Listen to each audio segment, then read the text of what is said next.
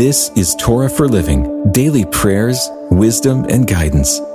A reading of the daily devotional book written by Mark Lanier. We're sharing scripture and insights from the Torah. And today we continue in Exodus chapter 1, verse 17, and verses 20 through 21. But the midwives feared God and did not do as the king of Egypt commanded them, but let the male children live. So God dealt well with the midwives, and the people multiplied and grew very strong. And because the midwives feared God, he gave them families. None of our behaviors operate in a vacuum. Decisions have consequences. They always have, and they always will. In the Old Testament book of Exodus, we read about the population explosion of the Israelites living in Egypt.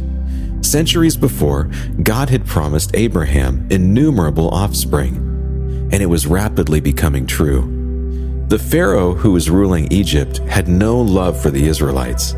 The days of Joseph were long gone, and the Israelites were becoming too numerous for Pharaoh's comfort. So Pharaoh ordered the male children to be killed. The midwives had decisions to make. They could obey the Pharaoh, or at great personal risk, defy his orders and let the male infants live. The midwives made the right choice. Doing the right thing trumped the command of Pharaoh. The consequences of the decisions were profound. Moses survived his birth, ensuring the survival and history of the Israelites as a nation. More directly, however, there were consequences for the midwives.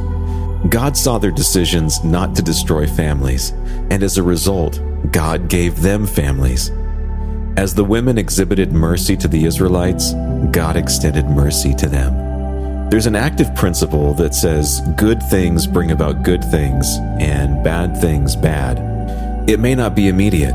Our vision might show us bad things happening to good people, but in the grand scheme of life and eternity, people will reap what they sow. Those who sow good things will find blessings, even in the midst of difficulty and pain. Those who sow evil will reap a whirlwind of destruction. And so today I have choices to make. I want to make the right ones, even when no one is looking. Let's pray. Lord, please give me wisdom to discern right from wrong and strength to choose what's right. In your name, amen. This has been a reading of the daily devotional book, Torah for Living. It's written by Mark Lanier, author, lawyer, and founder of the Lanier Theological Library.